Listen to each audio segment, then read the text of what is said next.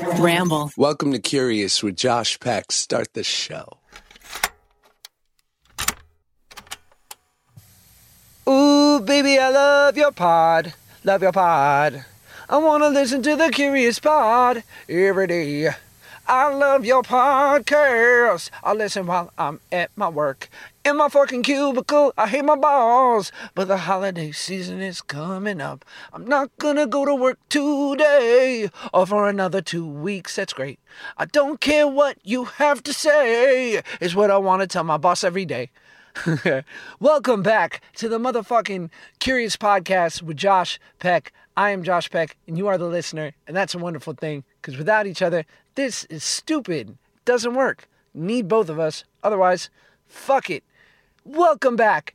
Can you believe us? Here we are again, another week. I'm delivering this intro way too late for my producer, Kevin, to cut into the show. And I tend to include Kevin in my opening monologues when I feel guilty. And I figure that he's at his computer slaving away. He's got a life and a wife and a lovely, I'm sure, a bunch of friends. And he doesn't need to be on fucking GarageBand or Pro Tools, whatever he uses to splice in my ridiculousness of 90 minutes of podcast bullshit and get it all set and ready to go on Spotify and the iTunes and everywhere we can get podcasts. He doesn't need to be laboring away deep into Monday night. This isn't part of his job title, and yet he does it because he's friggin' committed. And also, jerks like me make his job harder than it needs to be. So here I am, Kevin, saying I'm so friggin' sorry and expect a great Christmas gift. I'm going to give you $100 to Nordstrom.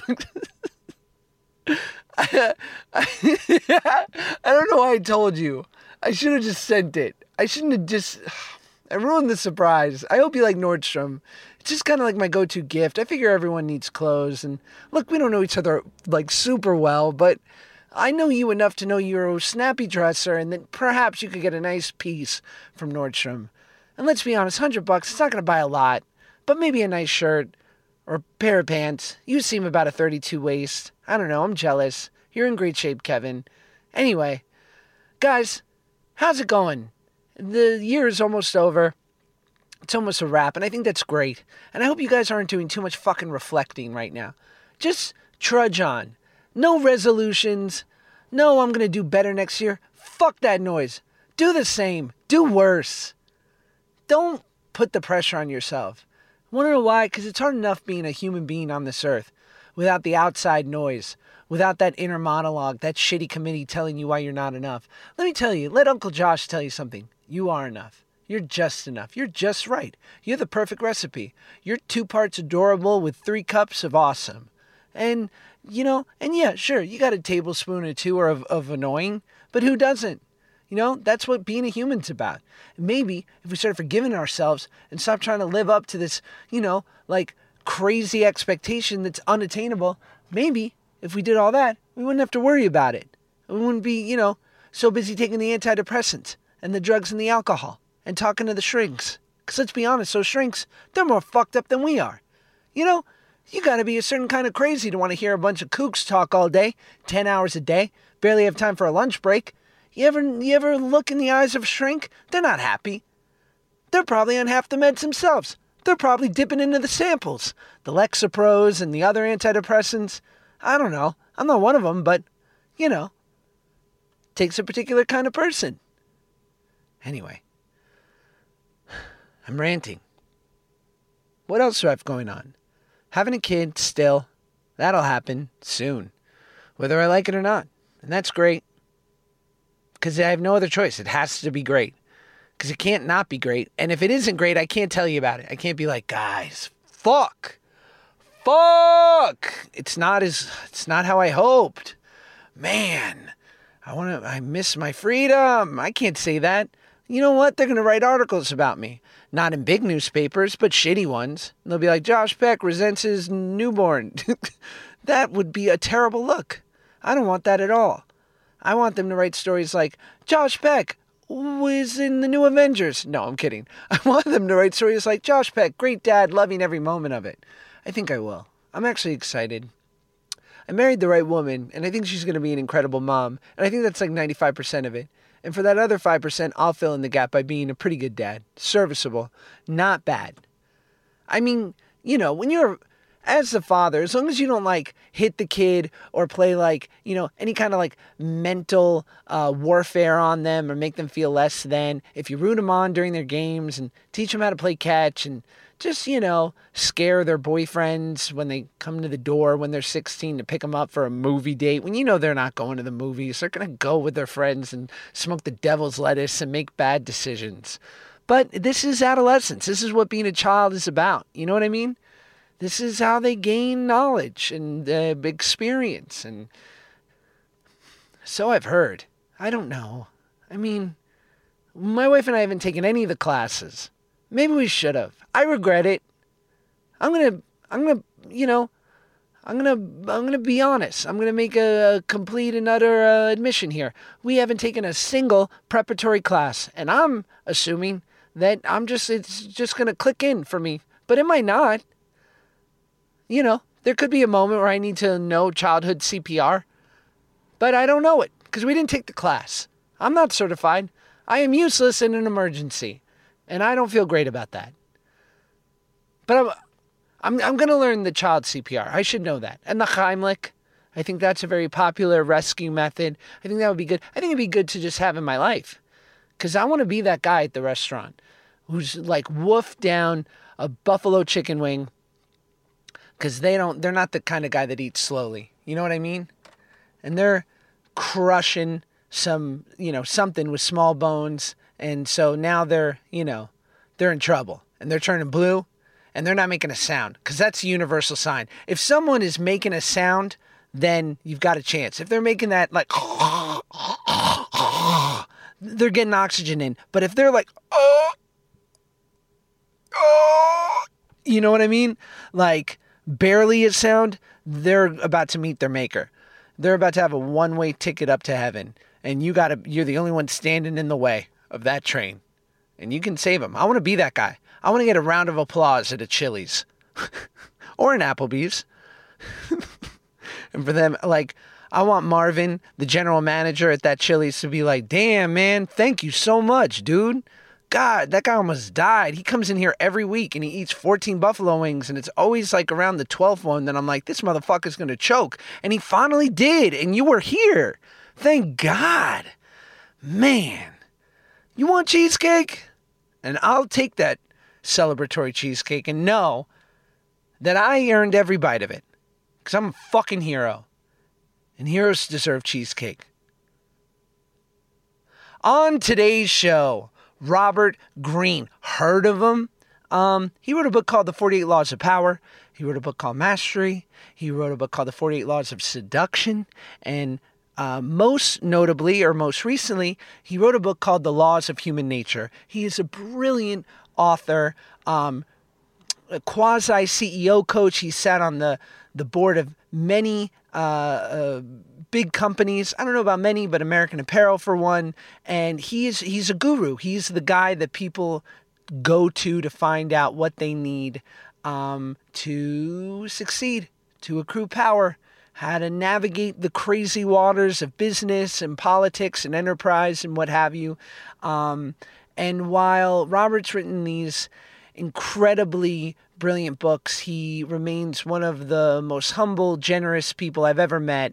And I felt so lucky to meet him. We were introduced by my friend Ryan Holiday, who has worked with Robert for a really long time and who's a friend of mine and was nice enough to make the introduction. And we speak about Ryan a lot in this interview, and my interview with Ryan will be next week because I bumped Robert's interview up because he's got a really cool book out that's right now called The Laws of Human Nature, which you should go buy. So please enjoy Robert Greene.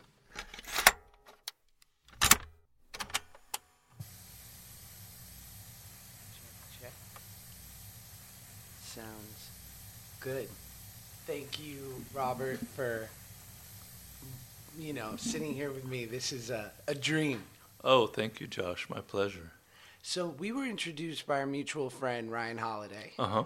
And he has sort of gone on to. It's interesting in reading your writing and his, and to see. It does I see the relationship. How were you guys initially introduced? Well, a man named Tucker Max, you might have heard of. Ryan was friends with him. I don't know how that happened. But Ryan was 19 years old. He was going to UC Riverside, and he was also working at, I think, a talent agency. Like Lincoln Park was one of their groups. That's how Ryan and I met. Oh, really? Yeah, he worked for my manager. What's his name? His name, it was Michael Greene, and Sam Maydew is my manager, but they started the Collective, which was the company. Yeah, the Collective, but there was somebody else there that was Ryan. Aaron Ray. Yeah, that's who I know, too. Okay. So Ryan was a big fan of the 48 Laws, and I was looking for a researcher. I was working on my third book, The Strategies of War, and he offered his services as a researcher. And I've had a lot of bad luck with people working for me that they just don't understand my method. They're not very diligent or conscientious. They don't think for themselves. And Ryan was totally different. He was, very young, but clearly he understood my method, how I think, the kind of books I like. And he was just a really great researcher. I could tell from right away. So I gave him a lot of work. And then at one point, he offered to fix my Wikipedia page, which was a mess. All of ours are, I think. Yeah, this was back in 06 or 07, where, I didn't really understand what I could do, how I could possibly fix it. Yeah, people add stuff to mine. I have no idea where it comes from. I just read yours earlier. Yeah, yours is fine. It's all right. It could be more, though. Sure. I got to get on that. Yeah, well, get Ryan to do it. Yeah. Anyway, so he did mine. And then Dov Charney, the CEO of American Apparel back then, who I was consulting with, complained to me about his Wikipedia page. And I said, you got to get this kid, Ryan, to help you fix it. And he fixed it. And Dov loved it. And I said, look, why don't you hire Ryan to work at American Apparel? He's kind of brilliant when it comes to the internet and the digital world. So he hired him to head the marketing department, and the rest is history. And out of that came his first book. But Ryan and I have been friends ever since. He's helped me with subsequent books. When he's writing a book, I help him with his books. So we have a very nice symbiotic relationship. And will you elaborate on when you say that he understood and appreciated your method or the way in which you approach things? What does that look like specifically? Well, it's a little hard to describe, but I try and write books with stories in them. I don't like giving straight information. My whole approach is I'm trying to seduce the reader into reading. I'm giving you material and information and ideas, but I don't want it to seem heavy or too intellectual. I want people to be drawn in, so I use stories from history. A lot of researchers, the research I give people is I give them biographies to read and see whether they'll fit into how I'm thinking. And most people don't understand that you're looking for drama, you're looking for dramatic moments, for people's story that could fit almost like in a movie or something. And Ryan had a sense of that drama. He understood that certain aspects, this was when I was doing the war book, certain generals were very boring, nothing would come from it. But he could recognize a book that would fit into how I write stories. You're familiar with my book, so you know Yes. the kinds of stories that I use. There has to be a hook to it. There has to be a lesson to it. There has to be something that can relate to your life. So if I'm talking about Genghis Khan or Hannibal, you have to think, God, that I know people like that, or I could use that idea. So that's not easy. He grasped that and he understood. So he researched not completely how I would look at things, because that's not possible, but more or less sort of through the same lens that I do. And other people had no clue. I would pay thousands of dollars to help them research for my books. And they would give me a research report. And it was clear that, they were just approaching it like it was a university project or something, some kind of academic thing. Sure. There was no sense of clicking and connecting to my material. Mm-hmm. I would give them all sorts of ideas and try and coach them.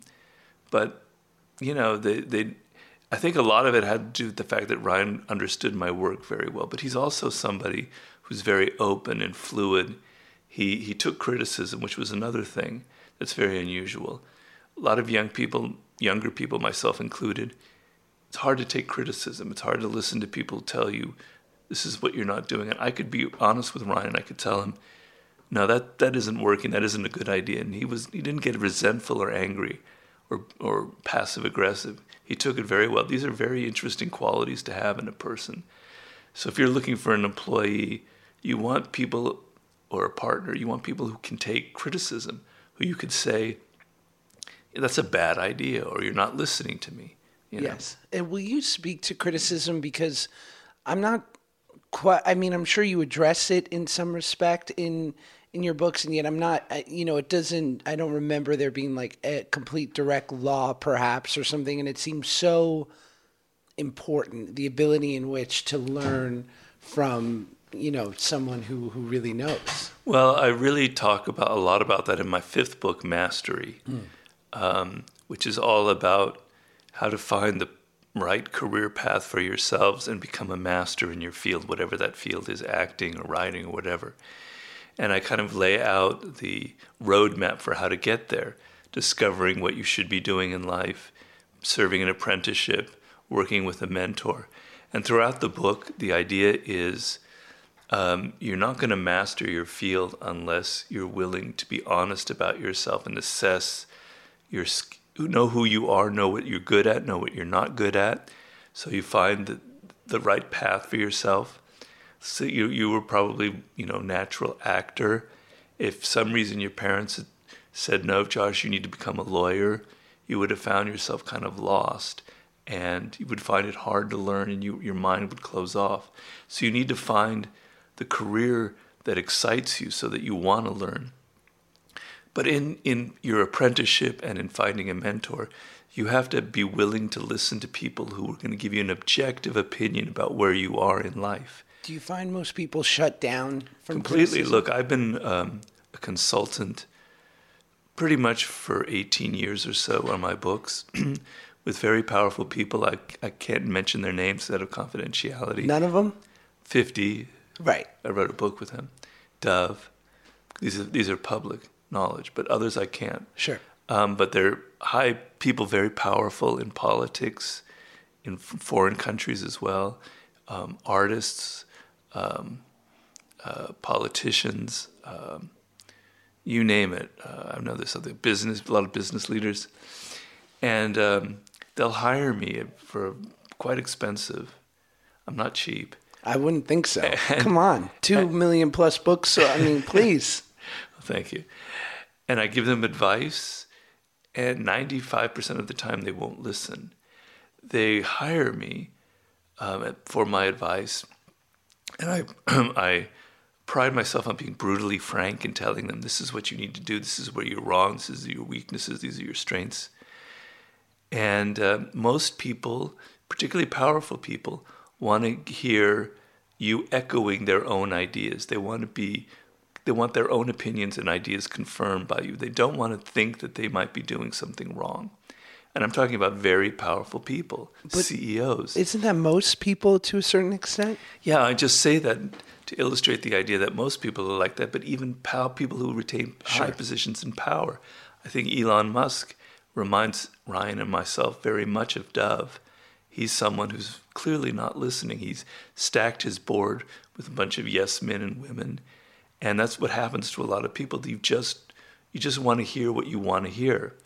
So the ability to take criticism. So like, for instance, in acting, it's hard to know if you're doing something right or not. But once it's on film, it's objective, it's there. You can look at yourself, you can see your performance, and you can judge it. If you're good at that, if you're open, you can see, wow, that really sucked, or I really nailed it there. It's very hard to be objective about yourself because you're not seeing that yourself on a screen. Sure. You're not seeing yourself from a distance. You're just who you are. You think you're great. You think you're wonderful. You don't know what other people think of you. They might think that you're mediocre. They might think that you're abrasive, or they might think whatever. So you need the ability to get objective opinions about your skill level and about your personality and about how well you're working with other people. Very, very difficult. And it's probably the difference between people who are really, truly successful in the long term and others who are not. You can rise pretty far in life, and you can become a Dev Charney or even an Elon Musk by not being a good listener, by being an entrepreneur, by saying, I have a vision and I'm going to put it together.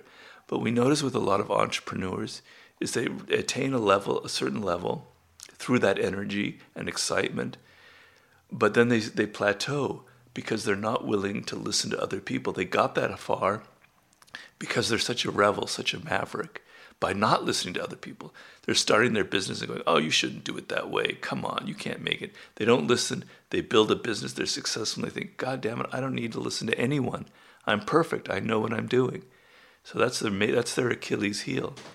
So the ability to take in objective appraisals of your skill level and of how well you work with people and about who you are is absolutely the most critical life skill of all, I think. And do you think, like, in listening to Elon Musk when he was on Joe Rogan, I remember... You watched that whole thing? Oh, yeah. I was in. All 3 hours? I'm a podcast junkie as it is, okay. so I didn't need much... I've been on Joe Rogan once.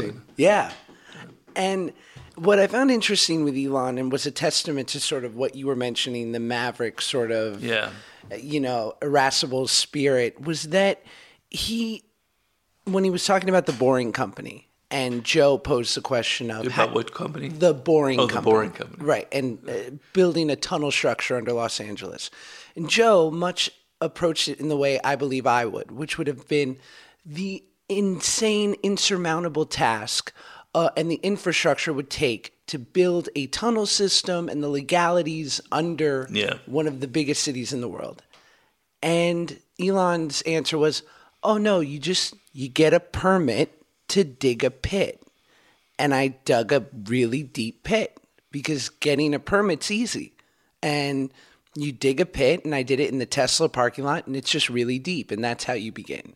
And then you get permits to build a tunnel. It just so happens that my tunnel is underground.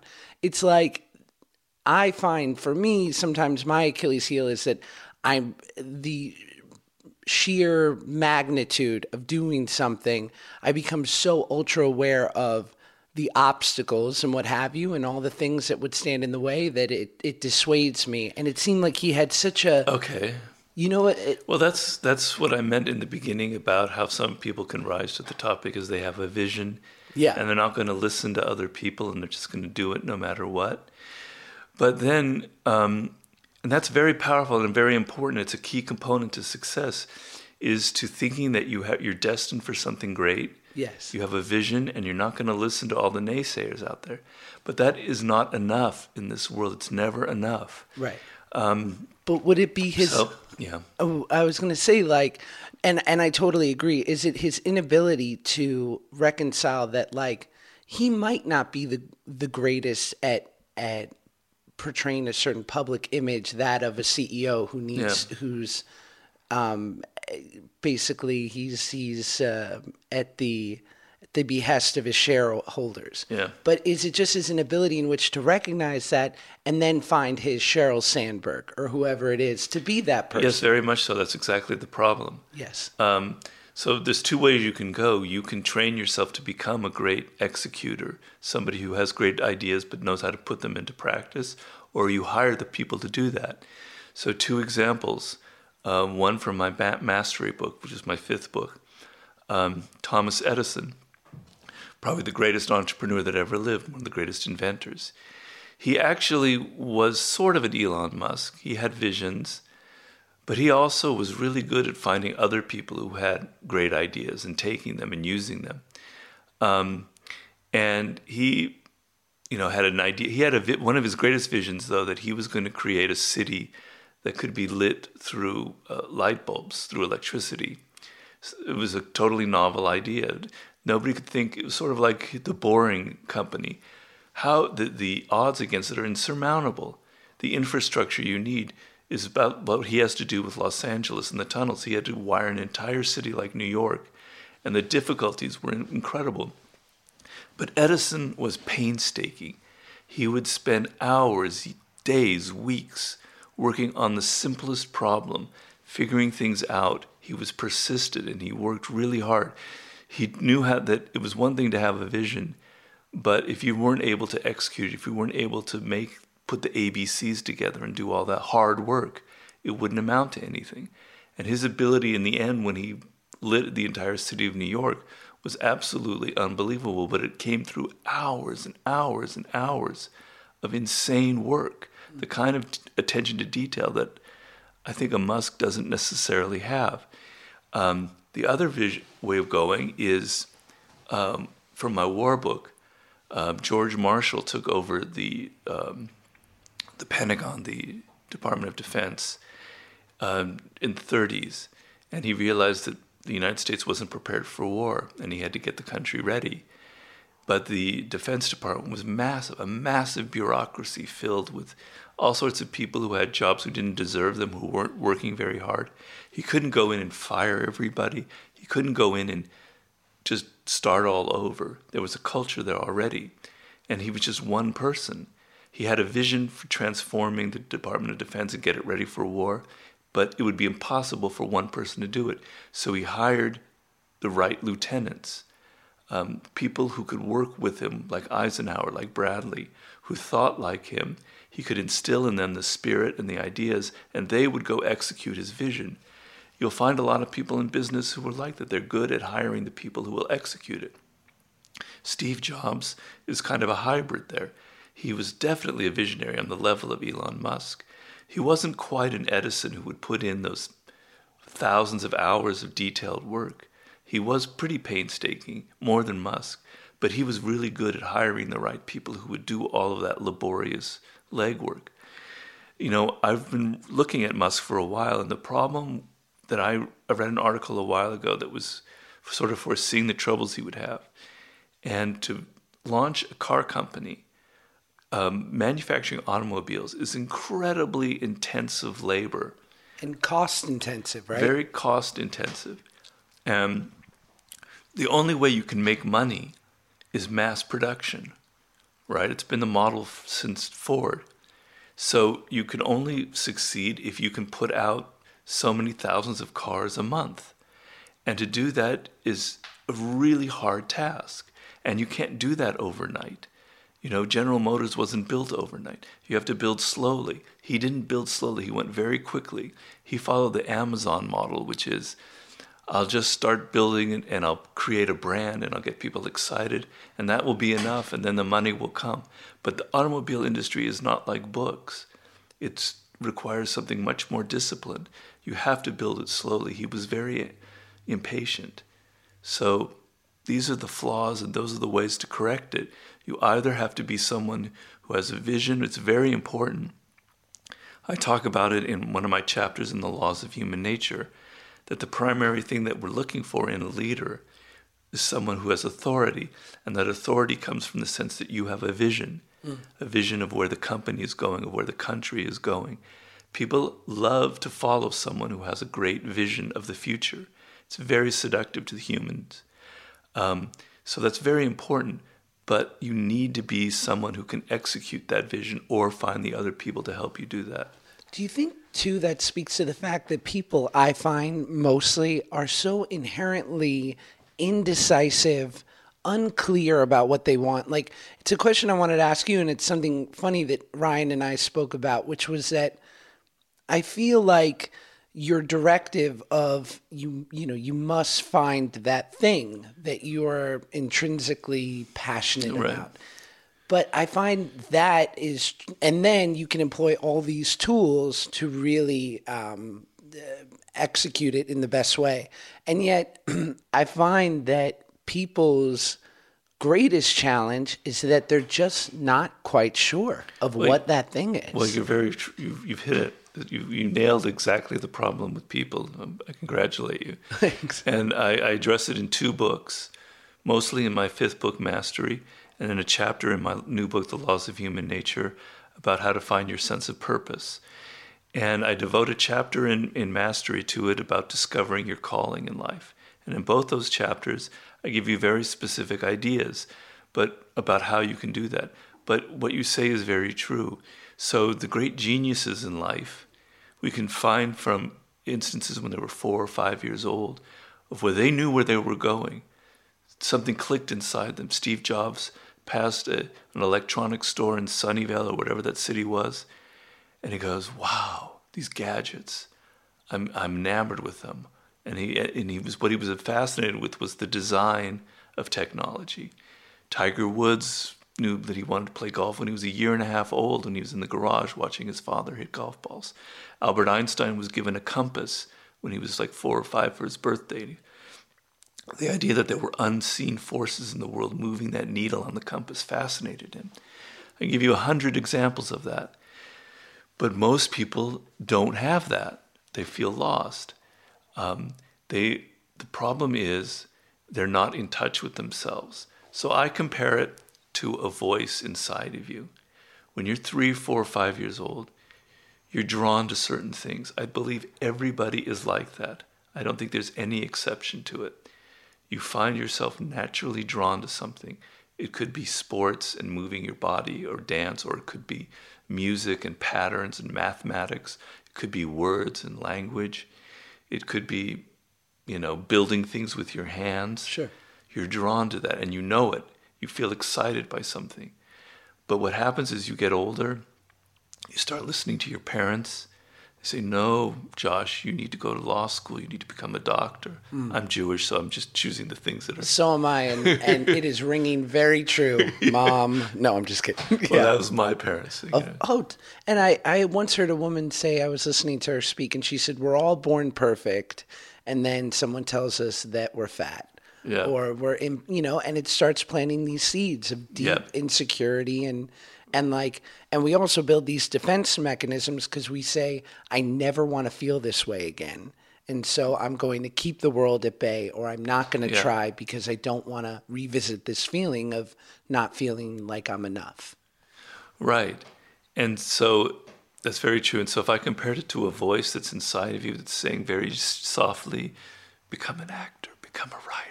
Yes. Like that. It starts to get drowned out by your parents, by your teachers, by your peers and friends who say, this is what's cool, this is what is not cool.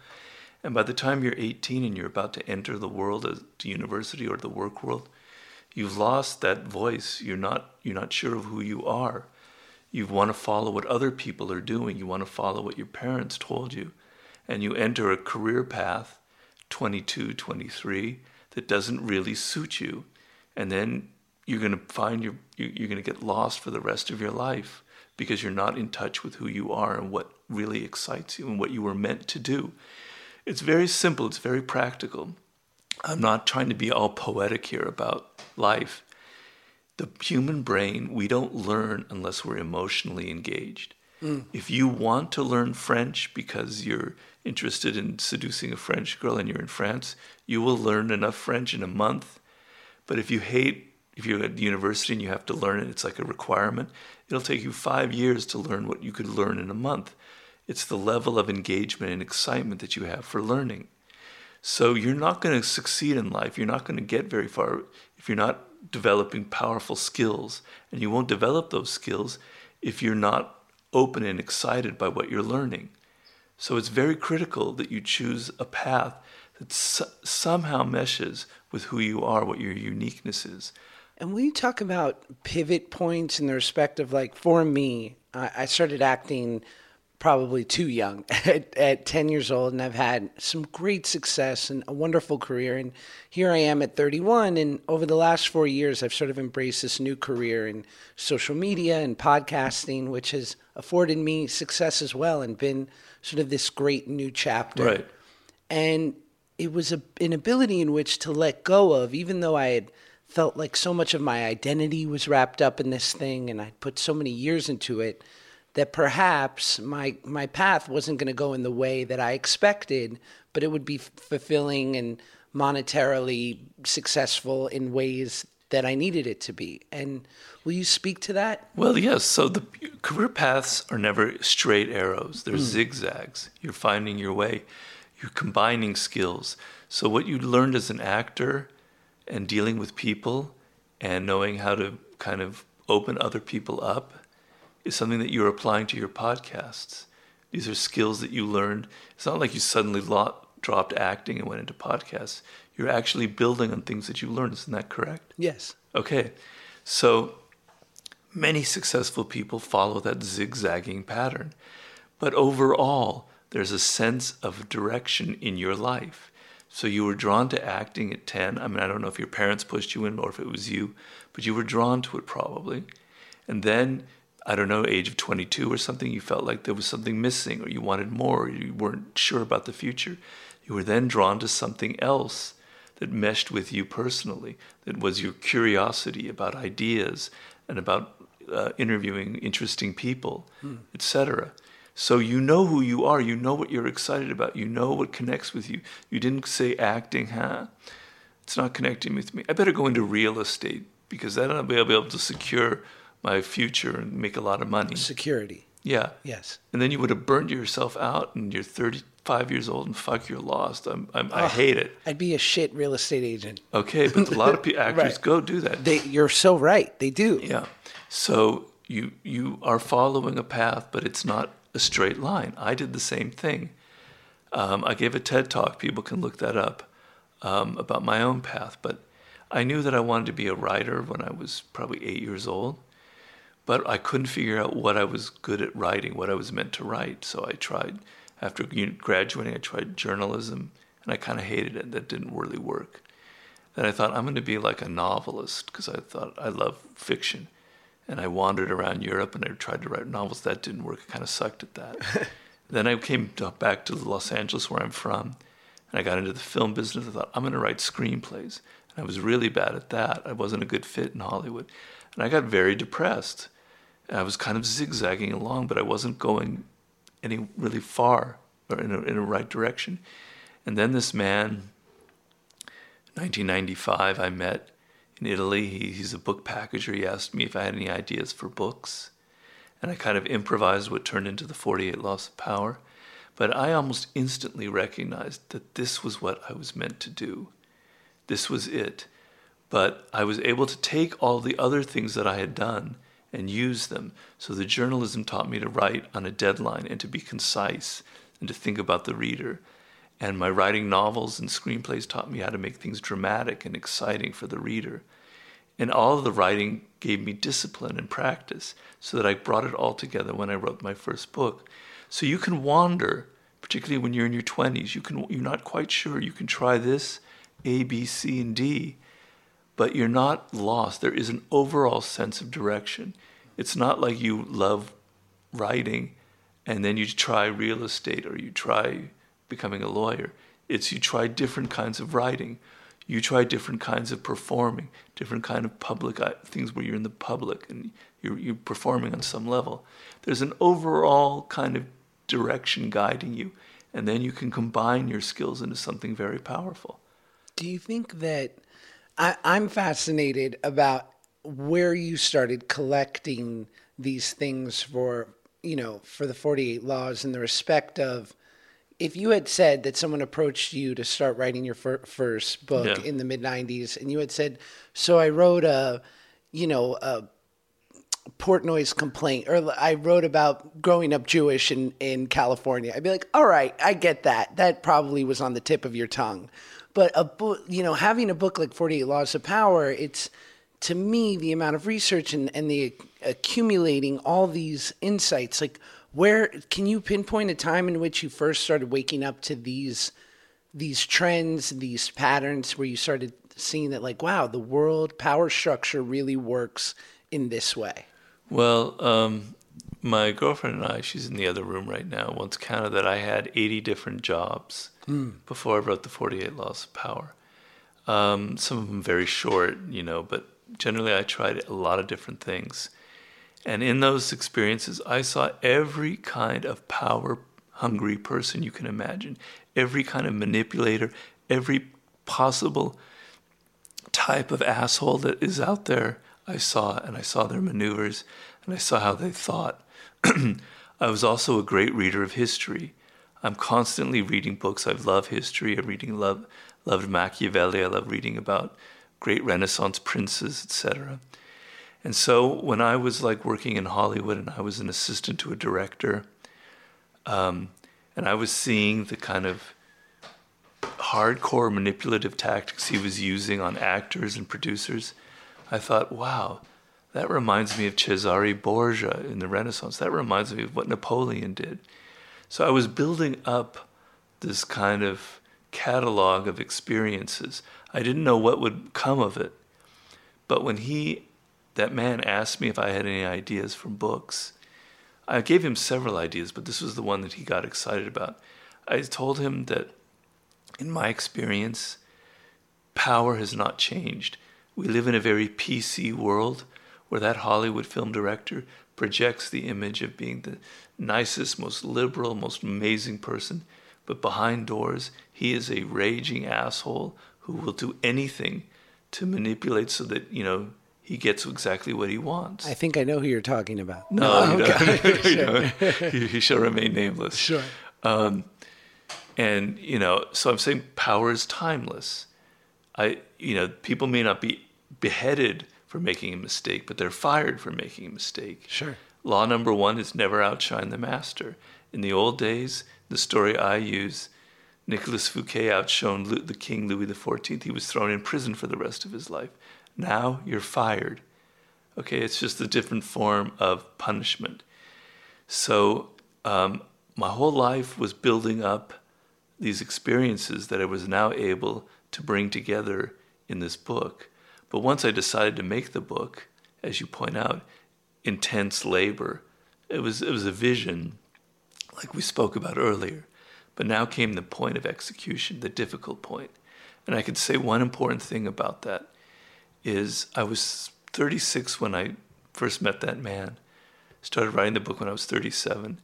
I was basically facing the precipice of falling into loserhood for good. My parents were about to write me off. I was going to be 40 in a few years. Tough. I didn't make anything of my life. I was so fucking motivated to make the 48 Laws of Power successful that I worked like a fiend researching and putting things together. So that's sort of the genesis of it. Yeah, got another ad for you, because I love ads. I want as many ads as possible. Listen, I'm having a baby, a child, a baby human, and they are expensive and needy. They don't care, okay, if the game is on or if you're supposed to have a date night, and close the deal a little bit later because y'all been married a while and it doesn't happen as often as it once did. And I know what you're thinking. Josh, what are you insinuating? Are you talking about, that's right, going out for ice cream, right? Because when you first start dating, all you do is eat ice cream. But then, you get married, get some stress. All of a sudden, you're eating ice cream a lot less. And that sucks because everyone loves ice cream. Anyway, Dropbox. Imagine a workplace with no distractions or disruptions. No endless searching to find the latest version. No constantly switching between apps. Now imagine a place where everything just flows. At Dropbox, we're building a home for all of your team's work and the conversation around it with a suite of tools that maximizes inspiration and minimizes distraction. Because when teams are in flow, everything just clicks. Visit Dropbox.com/flow. Dropbox. Keep teams flowing. Yeah. Who are you? We know that somewhere in the world someone downloaded this podcast, but we don't know anything about you. The people who support this show would love to know just a little bit about who is listening. If you have 2 minutes, it really does only take 2 minutes, help us make the show an even better experience for you by telling us more about yourself. Just go to listenerq, listenerq.com/curious and take the short survey. You can also give us direct feedback on the show, which we would love to hear. And as a thank you, you'll be entered into a drawing for a $100 Amazon gift certificate. Yeah. 2 minutes. listenerq.com/curious. That's listenerq.com/curious. In talking, I asked Ryan this when I had him on the podcast, and obviously so many of his books are about, he's got the trust me, I'm lying, but he also has, so much of his writing is about stoicism and virtue and ego is the enemy, obstacle is the way. And so in asking him about 48 Laws of Power, and I'm sure you've spoken to this before, I said, is it in conflict or contradictory in some respects to so many of the things that you write about? And what he said was that it's the ability in which to be aware of these things that are happening. It's a cautionary tale in some respect, is that this is unfortunately or fortunately the things in which are part of power structure, and you being able to see it coming will endow you with the tools. Well, yeah, and I agree, but Ryan is 31, I believe, your age. He's very powerful, very successful. He didn't get there by just being totally virtuous. I'm not saying that he's manipulative at all, but he understands power. He understands marketing. What he did at American Apparel was very 48 Laws of Power. And what he wrote about in Trust Me, I'm Lying is very 48 Laws of Power. So he understands how the world works. And, Stoicism isn't too far away from my books. Marcus Aurelius had a quote. I can't say it exactly, but he says, when a boxer gets into a ring with another boxer and he gets punched, he doesn't complain and go, God damn it, you hit me. I don't deserve to be hit. He accepts that. That's the game of life. Well, we should see that in life in general. When people hit us, that's just who they are. People are who they are. We shouldn't judge them. We should just accept them like we accept a rock or a stone or that boxer. That's what people are like, and that's what we're going to get. And the Stoic attitude of accepting the world as it is and working with how things are permeates the 48 Laws of Power. I advise you to go back and read the preface. It's very much like Marcus Aurelius, advocating that you feel at the level of detachment. In fact, I believe I used that quote from him. So it's not far off from Stoicism. But the latest book is more in that Stoic spirit than the 48 Laws. It's more about accepting that this is nature. The Stoics have a word logos. This is the way the universe is. This is what permeates the laws that govern all behavior.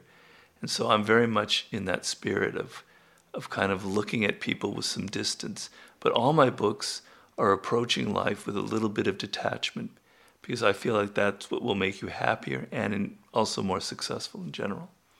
And will you speak a little bit to how you met Dov Charney and became a part of, joined the board of American Apparel? Well, Dov was a big fan. This is probably about 2004, I think. He was a big fan of the 48 Laws. Probably the biggest fan I've ever met. He was, pretty fanatic about it. And he had started American Apparel maybe 3 or 4 years before, and he had opened his first store in Los Angeles. There was only one store when I met him. And we kind of clicked, both Jewish, both have a certain way of looking at the world. He's a very charismatic, exciting person. He had built this company out of nothing, and I was impressed with him. He had a dark side that came out later. Did you see any of that at first? Well, not really. Not really. I mean, I could see that he was extremely driven and quite aggressive, but he did generally treat people fairly well. But there wasn't, not an abusive side to him. His attitude towards women could be not so great. Mm. And some people would point that out, and I was a little bit blind because I did like him. And then he took me on as a consultant for the company. And then it went public. American Apparel went public in 2007, 2008. I don't remember the exact year. I think it was 2008. It was right when the crash occurred. And he asked me to become on the board of directors, which is kind of crazy because I'm not a business person. I really don't know. I can't tell you what EBITDA is. Mm. And being on a board is a pretty heavy job. But I said, okay, I'll do it. It'll be an interesting experience. And it was an interesting experience. I got to see business from the inside. I learned a lot. I learned a lot about why a lot of businesses fail, and why going public and being on Wall Street can be the death of a company. Will you speak to that? Well, it's something that Elon Musk very much, we can draw very parallel lines between Musk and Charney. In that when you're an entrepreneur like Dove is, or like Elon, and you have this very powerful vision, your impatience is that you want to grow your company very quickly. And the quickest way to grow a company is to go public, because you can get your hands on a lot more money than if you're private. You get your hands on a lot of money. But with going public comes a board of directors, comes Wall Street, comes quarterly reports you have to report to your shareholders, comes pressures and limits. And so you're seduced into doing this because you're impatient to grow. You want that glittering pot of money. It's also very prestigious going public. It's kind of an exciting moment. And ring the bell. Yeah, ring the bell, Get to do the whole thing, yeah. Yeah. But so what is your instinct? Well, I'm losing control. I'm a control freak. All right, I better stack the board with my people I like. Now, sometimes you can do that. Dove had a problem in that he had other outside investors who forced him to bring in people for the board. So he wanted me there as a loyalist.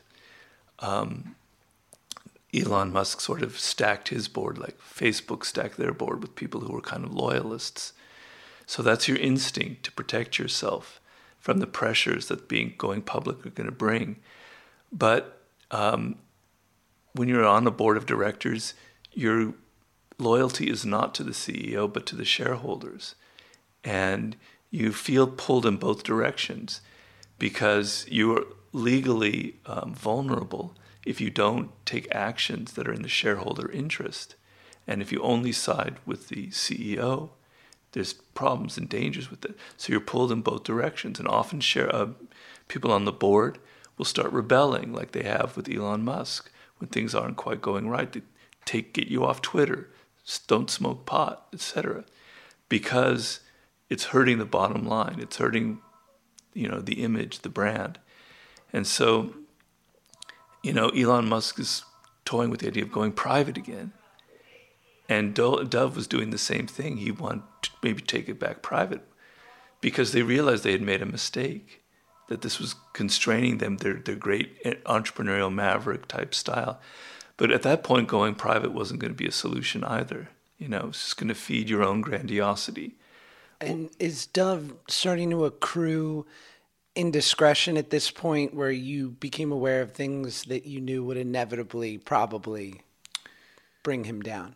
Well, I remember upon occasion, I can't remember what year it was, I saw that he was having problems in that other people on the board were beginning to doubt him, and the company wasn't doing too well. We were floundering in red ink. We owed so much money because of the crash in 2008. So some of it was circumstances. And I said, morale in the company is kind of down. I said, Dove, you need to reconnect and show people that you have a vision for where American Apparel is going. It's not enough to have created this brand that you have that's so well known by 2011. You have to think longer term. You have to think where are we going to be in 5 years, and bring that to the company and solidify it and show it to the board. And I recommended having retreats and doing this and it went through one ear and out the other. And I was at this point, I'm realizing he's not going to listen. He's going to do what he's going to do. He started having some harebrained ideas, such as thinking that American Apparel could become like a designer label and come out with, I can't remember what it was. It was like a new brand of jeans. He decided to redo the stores so that it would not be what it was, but be kind of something that was more higher fashionable. end. A little bit more fashionable. And that was a mistake. So he was starting to make mistakes. Problems were starting to accumulate, cascading.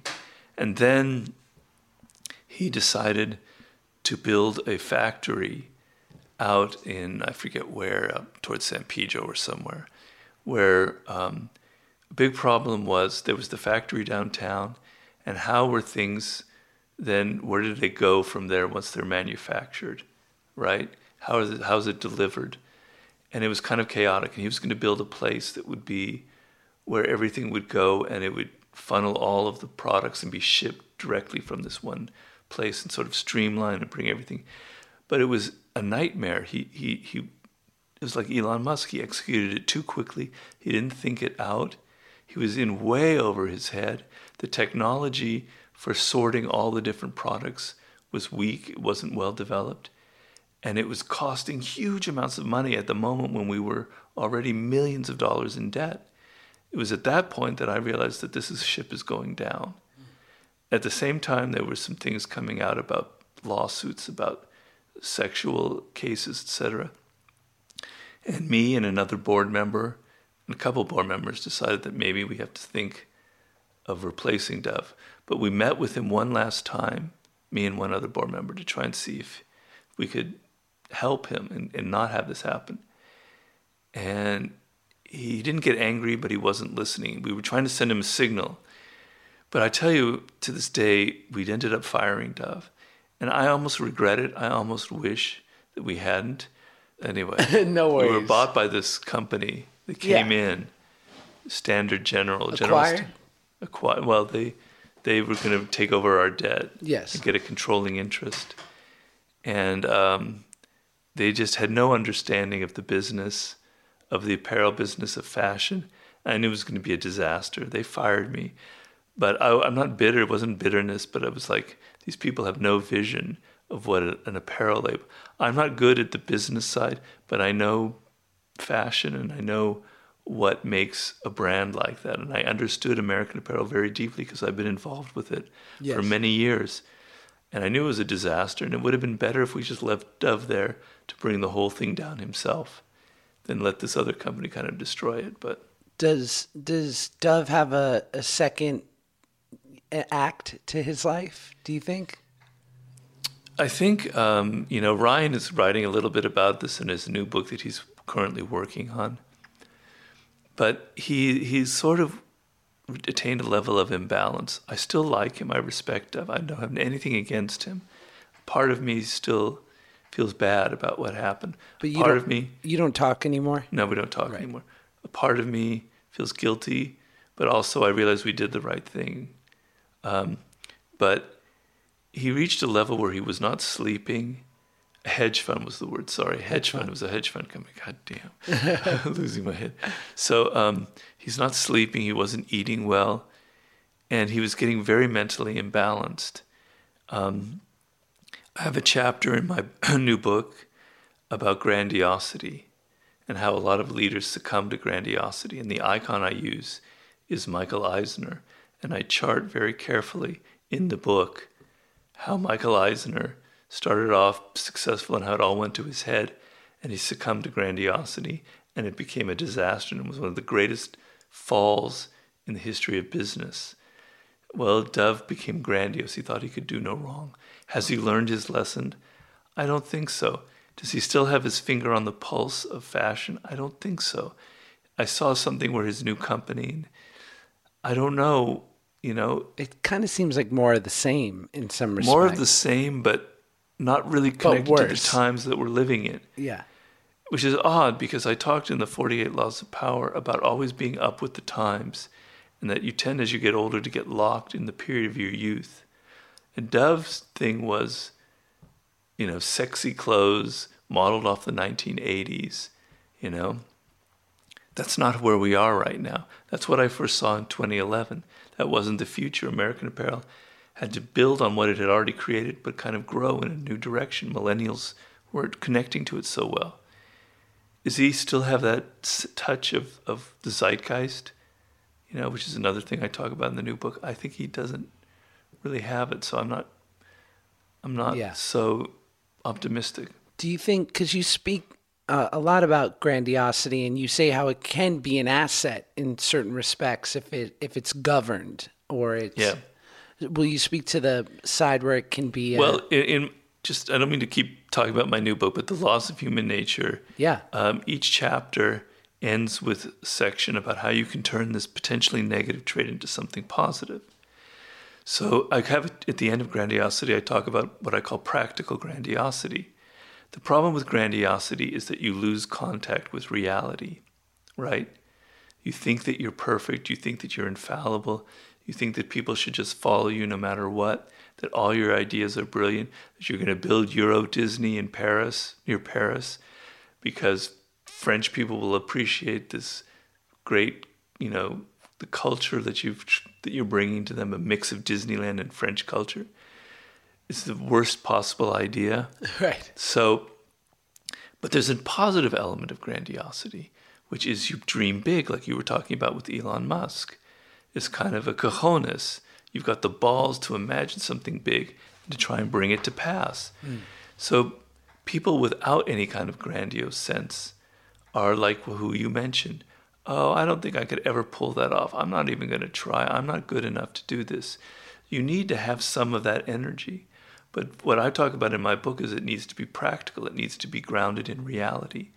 So, for instance, people who are grandiose can be very persistent, right? Like Elon Musk or Dev Charney in getting what they want. Well, persistence is a very positive quality. You want that in your life, but it has to be tied to something like I talked about with Thomas Edison, where you're willing to put in the thousands of hours in doing the work. You want to have a large vision for where you're going to be in 5 years or 10 years or something, some great thing that you've created. But you also want to ground it in a practical sense, and you want to have a very realizable set of goals that you're going to reach. Not, I'm going to build the next General Motors, but how am I going to build that slowly, step by step by step?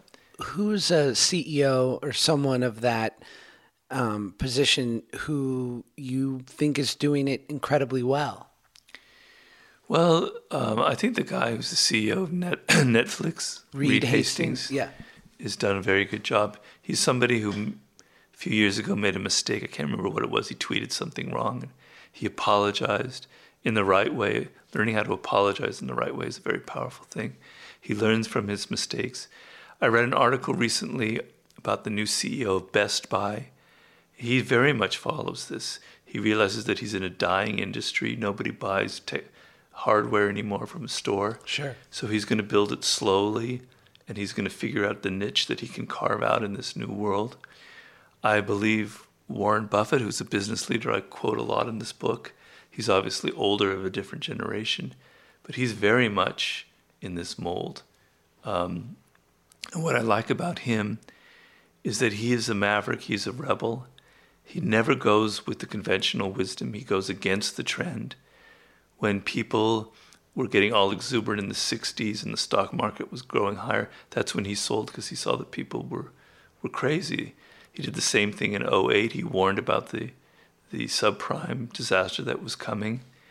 So he goes against the times when he needs to, but he's very practical, and he has incredibly large vision of his company, and nobody can argue with his success. And he's like the most profitable company in the history of the world. But he knows his own limits. He knows that when he buys a company, he's not just buying numbers, he's buying people. So he very much researches CEOs that fit his way of thinking, who will run the business his way, kind of like we were talking about earlier, someone who will execute his ideas. So he's very practical, but he also has this sort of old overarching vision. And I think it would be great if we had politicians more like that, but we don't. Well, and I think, too, it's the idea that Warren Buffett knows that in a recession or in a booming market, people will always drink Coke. Right. It's just a very simple idea. Right. It's companies that he can wrap his head around. Right.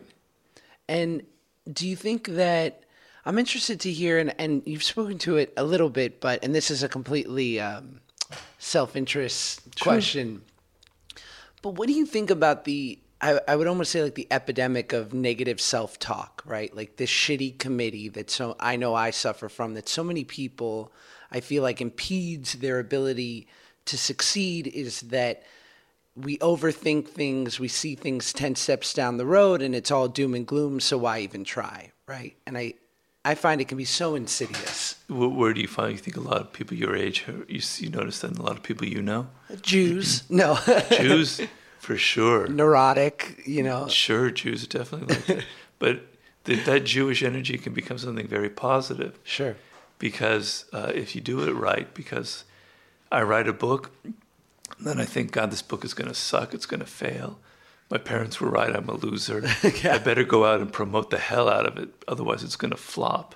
Right. So you can turn that energy into like doing something positive, but it can wear you down. The main thing is,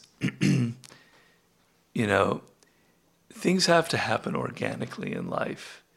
You can't suddenly wake up and say, God damn, I'm going to start this business and I'm going to make a fortune. It has to come through a process. That process is what we were talking about earlier, and I talked about in Mastery. You found the right career path for you. You're headed in a direction that is appealing to you.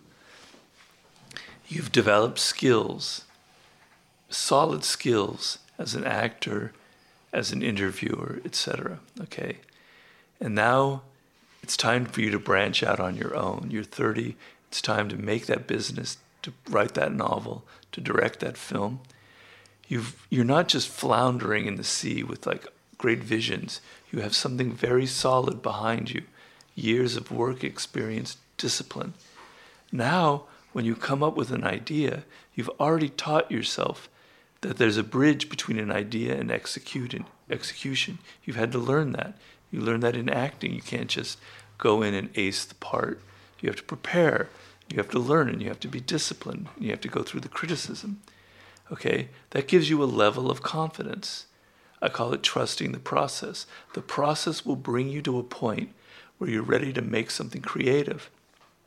If you follow that, you won't have that experience that you were talking about. People will be coming to you and saying, oh, Robert, that's a bad business idea. Don't do that. You go, no, I feel confident because I've already tested it. I've already been thinking about it for 5 years. I've already been developing the ideas. I have the skills. But when you don't have the skills, you don't have the experience to back you up, you just suddenly come to this idea. Naturally, the first some negative word that comes in from your parents, you'll just melt and you go, oh, you're right, I can't do it. Yeah. Yeah. So if you follow if you're patient and you've done the right things, you've gone through your apprenticeship, you learned what you need to learn, and you're excited about something, you're much less susceptible to listening to people's criticisms and negative ideas. And believe me, I have a lot of experience in this. I've seen it a lot of times. The people have a great idea. They come to me, Robert, I have the greatest idea for a book. Oh, okay.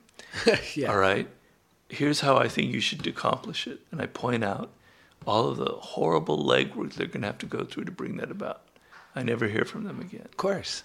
That's it. Because the moment I shatter their dream and I say, to make this book, it's not a bad idea. And people don't have bad ideas. It's usually not negative. It's usually they shouldn't listen. There's always a kernel of something good in it. But you have to learn, you have to listen to other people, you have to execute it, you have to go through the hard, laborious, tedious process. And that's when people lose interest. I mean, I've had friends pitch me ideas before, and I don't have the heart to tell them that, like, this seems like it could be compelling, but you're not the one to execute it.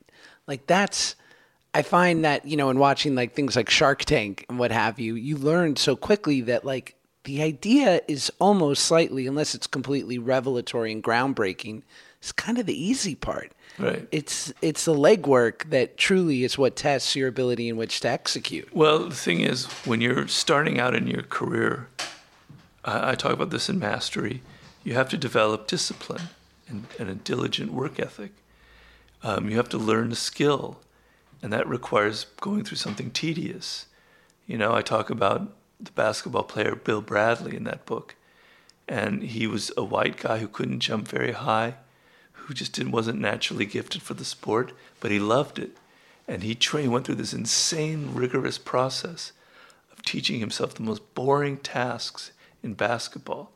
He would put chairs in his bedroom in his house and learn how to maneuver in between them and pivot, and et cetera. And the most boring kind of tasks, where he created glasses where he couldn't look down, and he would dribble for hours and hours so he could learn how to dribble without looking down and seeing. When you do that, you develop, you learn that the more you practice, the better you get at something. And at a point, it becomes more pleasurable.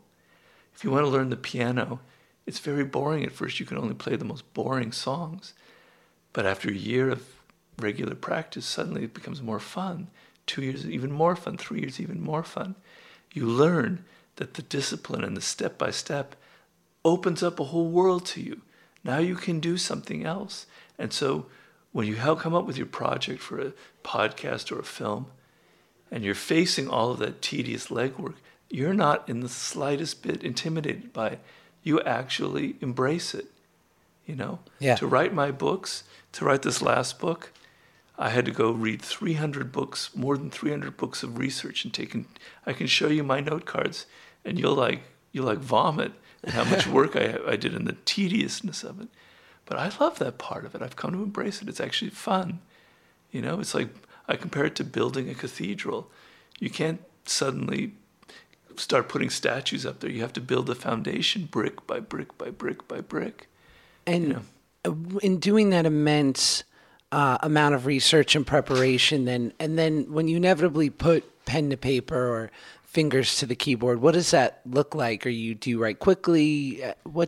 Will you give us a bit of your insight into your process? It's never been that way, and this last book is even worse in that you never just sit down and write.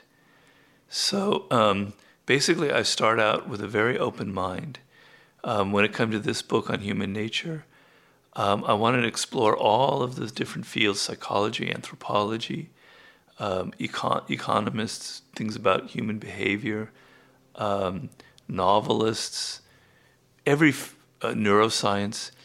And I have I've said before, I have a kind of bias towards seeing human nature in a negative light. So I wanted to balance that out by looking at books that are more positive. I just open it up to everything. And as I'm taking these cards and writing notes, I begin to see patterns. And these patterns turn into chapters. In this book, there are 18 chapters. One on envy, one on grandiosity, one on irrationality, one on the shadow, dark side of people's personality, one on conformity, one on short-sightedness, on and on. But in doing all the research, I saw that these were categories, patterns that are timeless. You can look at the Bible and you can see stories of envy, like Joseph and his brothers, etc. And so I have my chapters, and now I have to write a chapter. Well, I just don't start writing it. I have to take all of that knowledge and information that I've accumulated and structure it, because the structure is very important. And so I begin each chapter with a story about a famous person who exemplifies the law. I have to go through all of my note cards. It's very laborious. It's very boring. And I have to find a way to take an 800-page biography of Queen Elizabeth, for instance, and turn it into an 8-page story about her life, illustrating how she was incredible at exuding authority at a time where women could not possibly exude and be a leader like that. So I have to work really hard in making that story dramatic, in choosing the juiciest bits from her life, in writing it in a fun way that will engage the reader. On and on and on. It's tedious. The first draft is usually very bad, very mediocre. And you kind of have to embrace that, right? Like you have to write it bad first for it to become great. Sometimes there'll be moments where you get excited and it gets a little bit better. But you need something to keep you I going. always have to be excited. Yeah. I have to always be, but it's often in the second and third drafts that things start becoming more fun, and I'm able to bring more of myself into it. What's up, babies? It's your boy Josh Peck, out in full effect, coming for you 100%, reading you an ad, because this show is for profit, okay? What do you think? This podcast is a charity? No, we need to make money over here. So now do your part and listen up. God, Mack Weldon. Y'all know about that? Because their mission is simple. They want to make sure all your basics and beyond are smartly designed and shopping for them is easy and convenient. That's why they founded Mack Weldon, because we wanted more out of our basics and always questioned how something so friggin' essential could be such a pain in the butt to buy. Mack Weldon believes in smart design, premium fabrics, simple shopping. Yo, they're not lying about that simple shopping, because I recently was on the Mack Weldon site. I filled up my basket, lickety split. All of a sudden, a day later, whoa, there's my stuff. I couldn't believe it. It just was an incredibly easy, succinct process.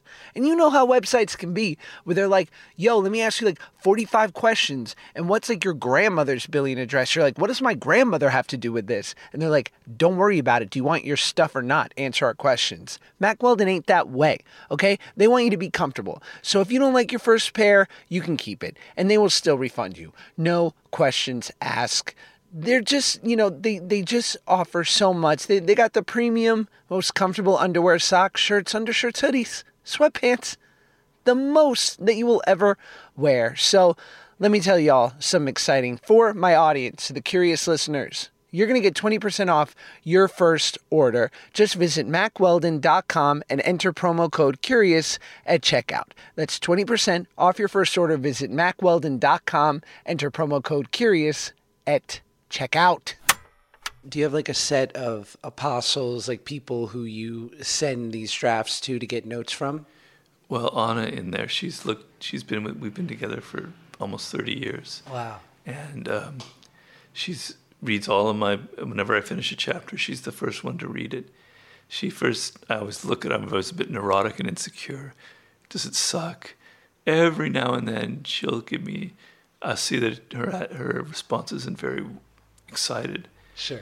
But she reads it, she edits it, she tells me what works, what doesn't work. So that's my main apostle. That's huge. My wife's that way too. Yeah. It's incredible how our partners can have such insight into things that we were sometimes blind to. Well, that's what I meant about you need people who can give you objective opinion about your work. And if there's pitfalls with that, because we can get into fights where I feel like she's being personal. And we've had that.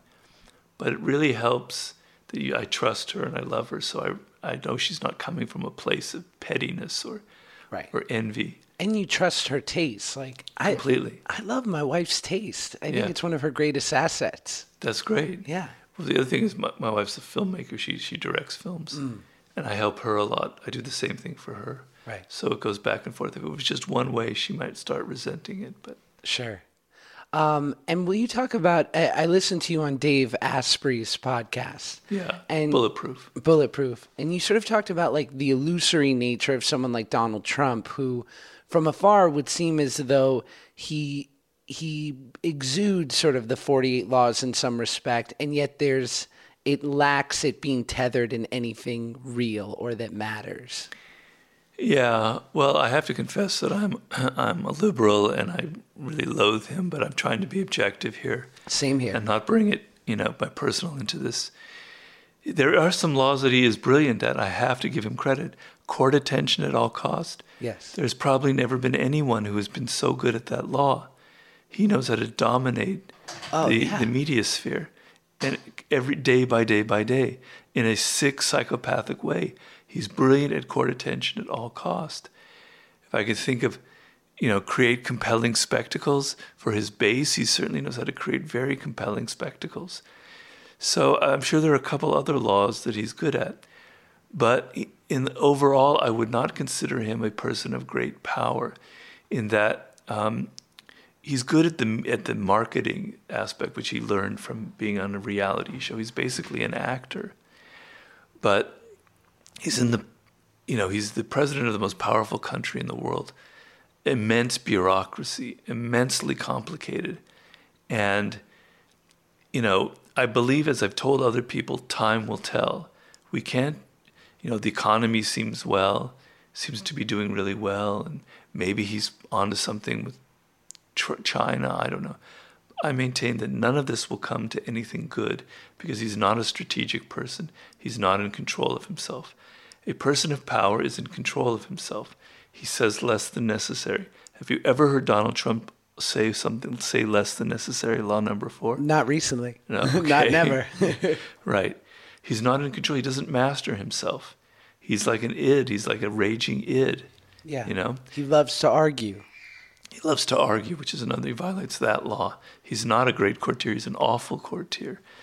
Et cetera, et cetera. Despise the free lunch. He tries to get everything for free. He tries to never pay his taxes.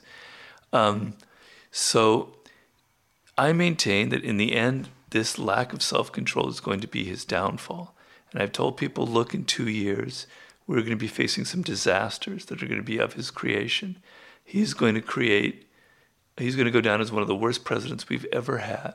And when it comes to power, you can't judge people in the present tense.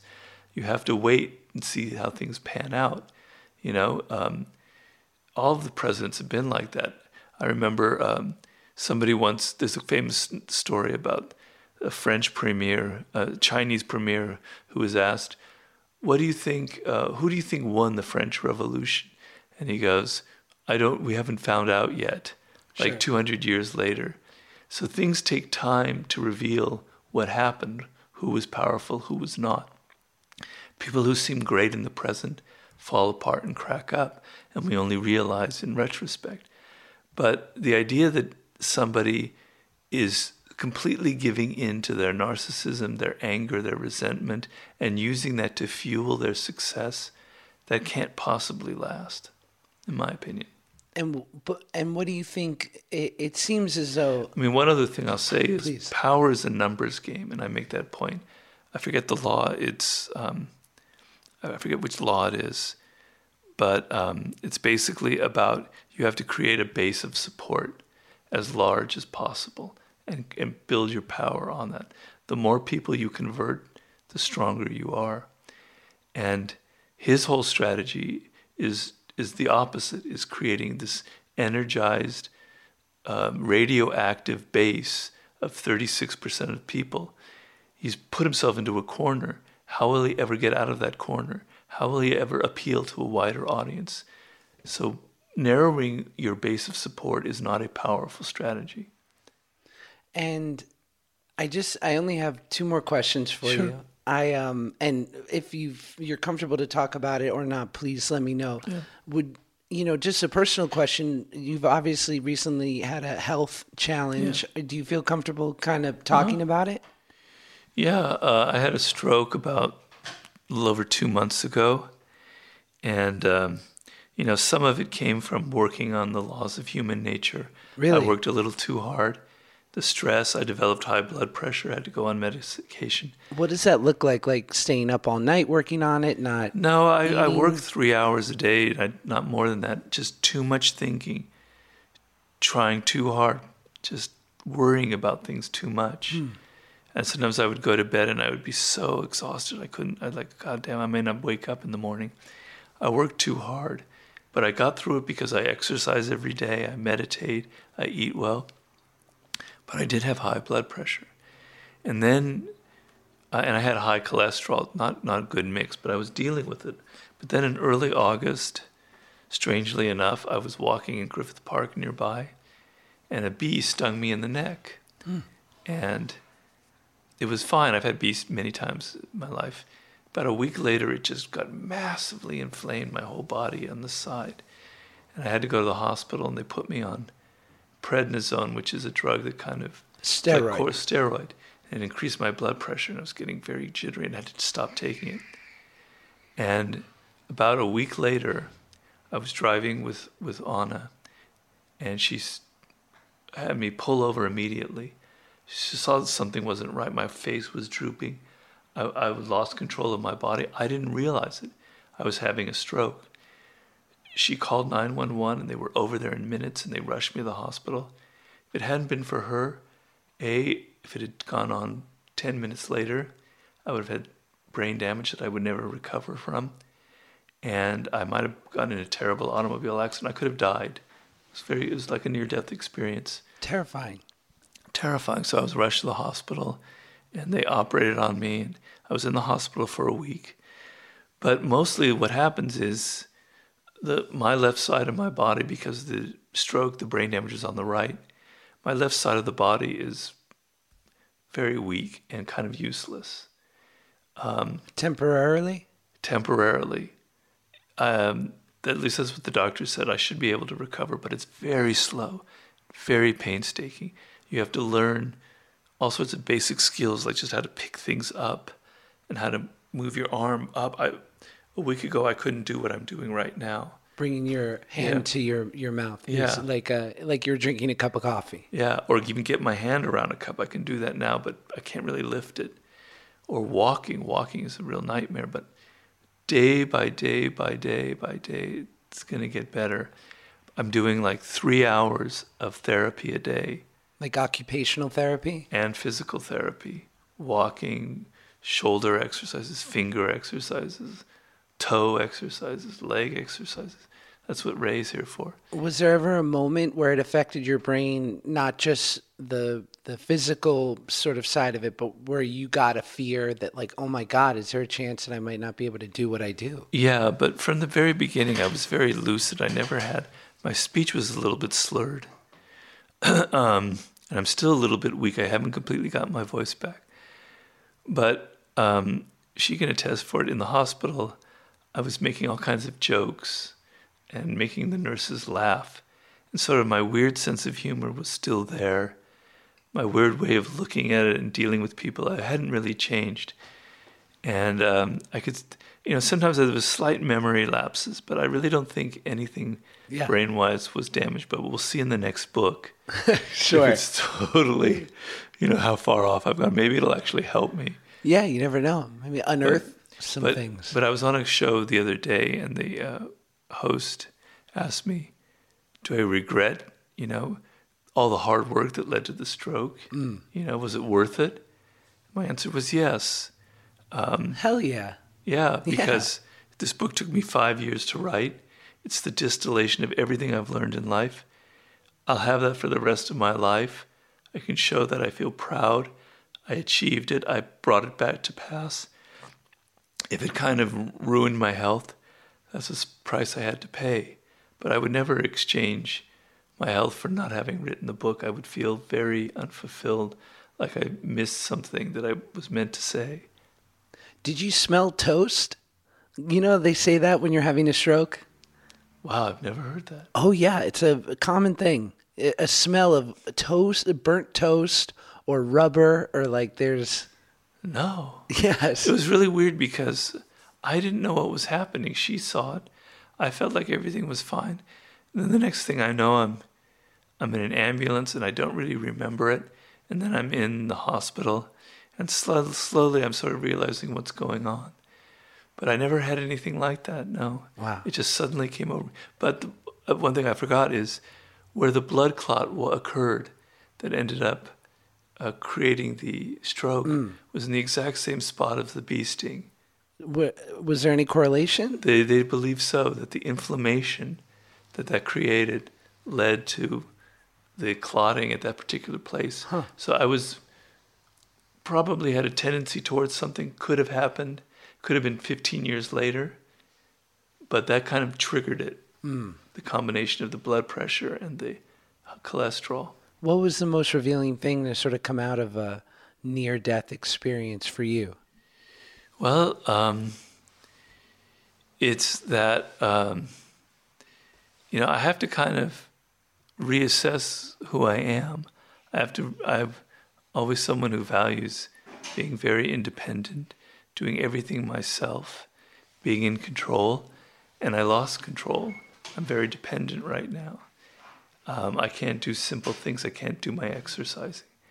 So I have to accept it, because fighting that will just make me, some people get very frustrated with the stroke, and it just kind of wears you down. I've had to accept it, but at the same time, I'm ferocious in getting back to where I was. I'm not going to let this stop me. I'm going to get over this. But it's a daily struggle, because I've been walking now for about 5 weeks with a cane, and your left foot has this thing where it drags. You can't raise it, so you're kind of shuffling with the left foot, and it still won't go away, and it's very, like, God damn it. I walk like Satan, with his cloven hoof. Sure. or, it looks terrible.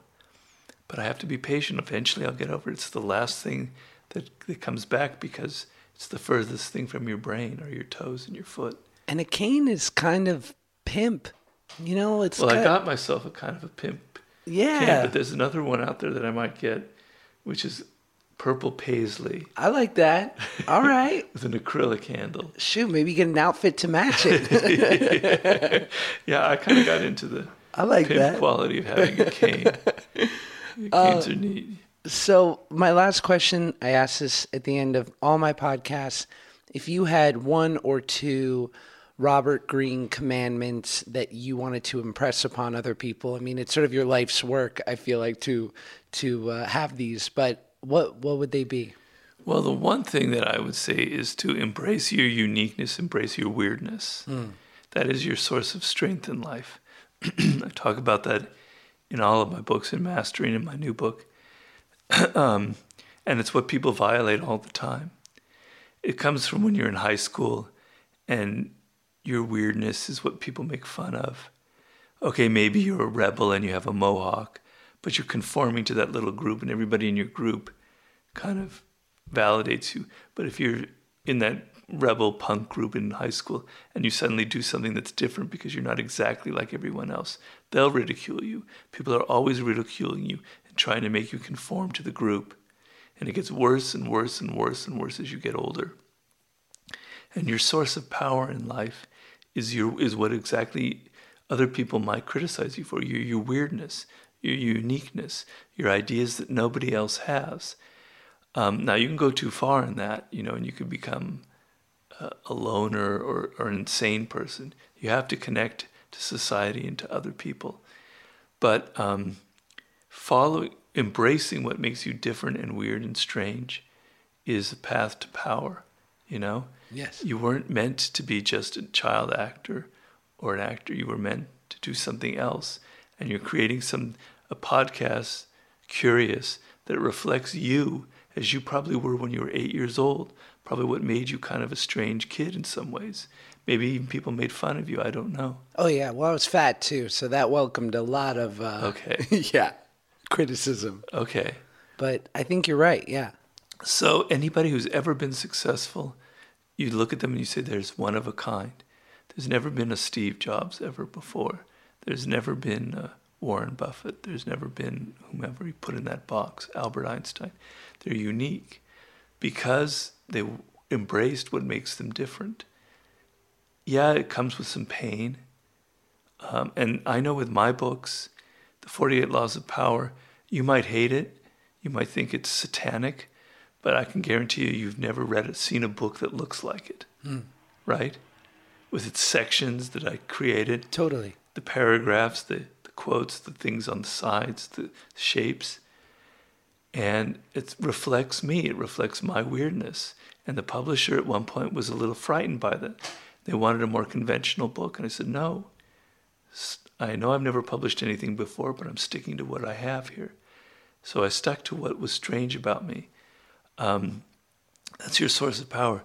The second thing is something that I address in all of my books, but most notably in The Laws of Human Nature, is that we're social animals. We're meant to be able to work with other people. We are created by other people. We're not really individuals.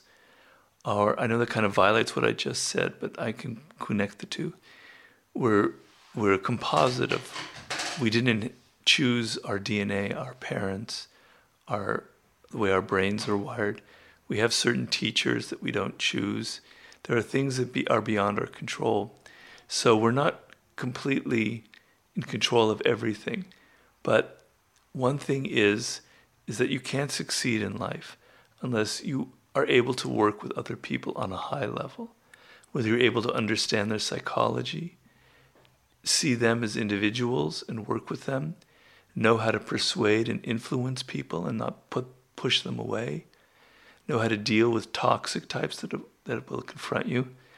So that is what I created The Laws of Human Nature for, to kind of train you in the basics of human psychology and how to deal with weird and difficult people out there. And the problem that a lot of people have in the world today is they're not social enough. They're so locked in their phones, in their digital worlds. They're Postmates. They're Postmates. Do you know Postmate? It's a food delivery service so that you never have to go outside and actually meet anyone. Right. Convenience. Right. So you're not human. Humans have mirror neurons. We respond to body language. You can learn much more from being in front of a person than watching them on a screen. We respond to the physical in life. You need to have more social interactions. It's like if you wanted to be a great tennis player, the more you hit with your backstroke, the better you'll get at it. The more you deal with people in social situations, the more confident and the better you will deal in that. And a lot of people are really, really, really bad at it. They're very awkward. They haven't learned how to get outside of themselves. And so a major part of my new book is about developing empathy and learning how to get inside the perspective of other people. And I think learning that skill would be a major cure for a lot of the problems and illnesses that we're seeing in the world today. Loneliness, anger, online rage, narcissism. So I wrote this book in a way to kind of address some of these deadly illnesses and sins that are pervading us. But perfecting your ability to get along with people, you might have great technical skills, you might be a great actor or writer, but if you don't understand people and you piss them off and you insult them inadvertently, you're not going to get very far in life. So that's sort of my second basic rule. That's it. That was Robert Greene. What an interview. Ryan Holiday is next week. And go buy his book, The Laws of Human Nature. It is just the pure dopeness. You're going to love it. You're welcome. Enjoy that shit. Guys, have an incredible week. Sorry about my early rant before the episode, but you know what? I mean, you listen to the pod. This is episode 31. You know what the fuck you were getting into? You know who I am. You know who your boy is. And I'm all types of crazy. That I'm real deal without the peel. You know what I'm saying? Man, I'm so glad that rhymed. Because if it didn't, it just would be such a sour note to end the podcast on. Anyway, guys. I love you. I think about you. And that's it. What else do you need to know? You need more than that? Well, then you're needy. And you've got some weird codependent stuff going on, and I can't help you with that. All right, my phone's ringing. I gotta go. Love you. Bye.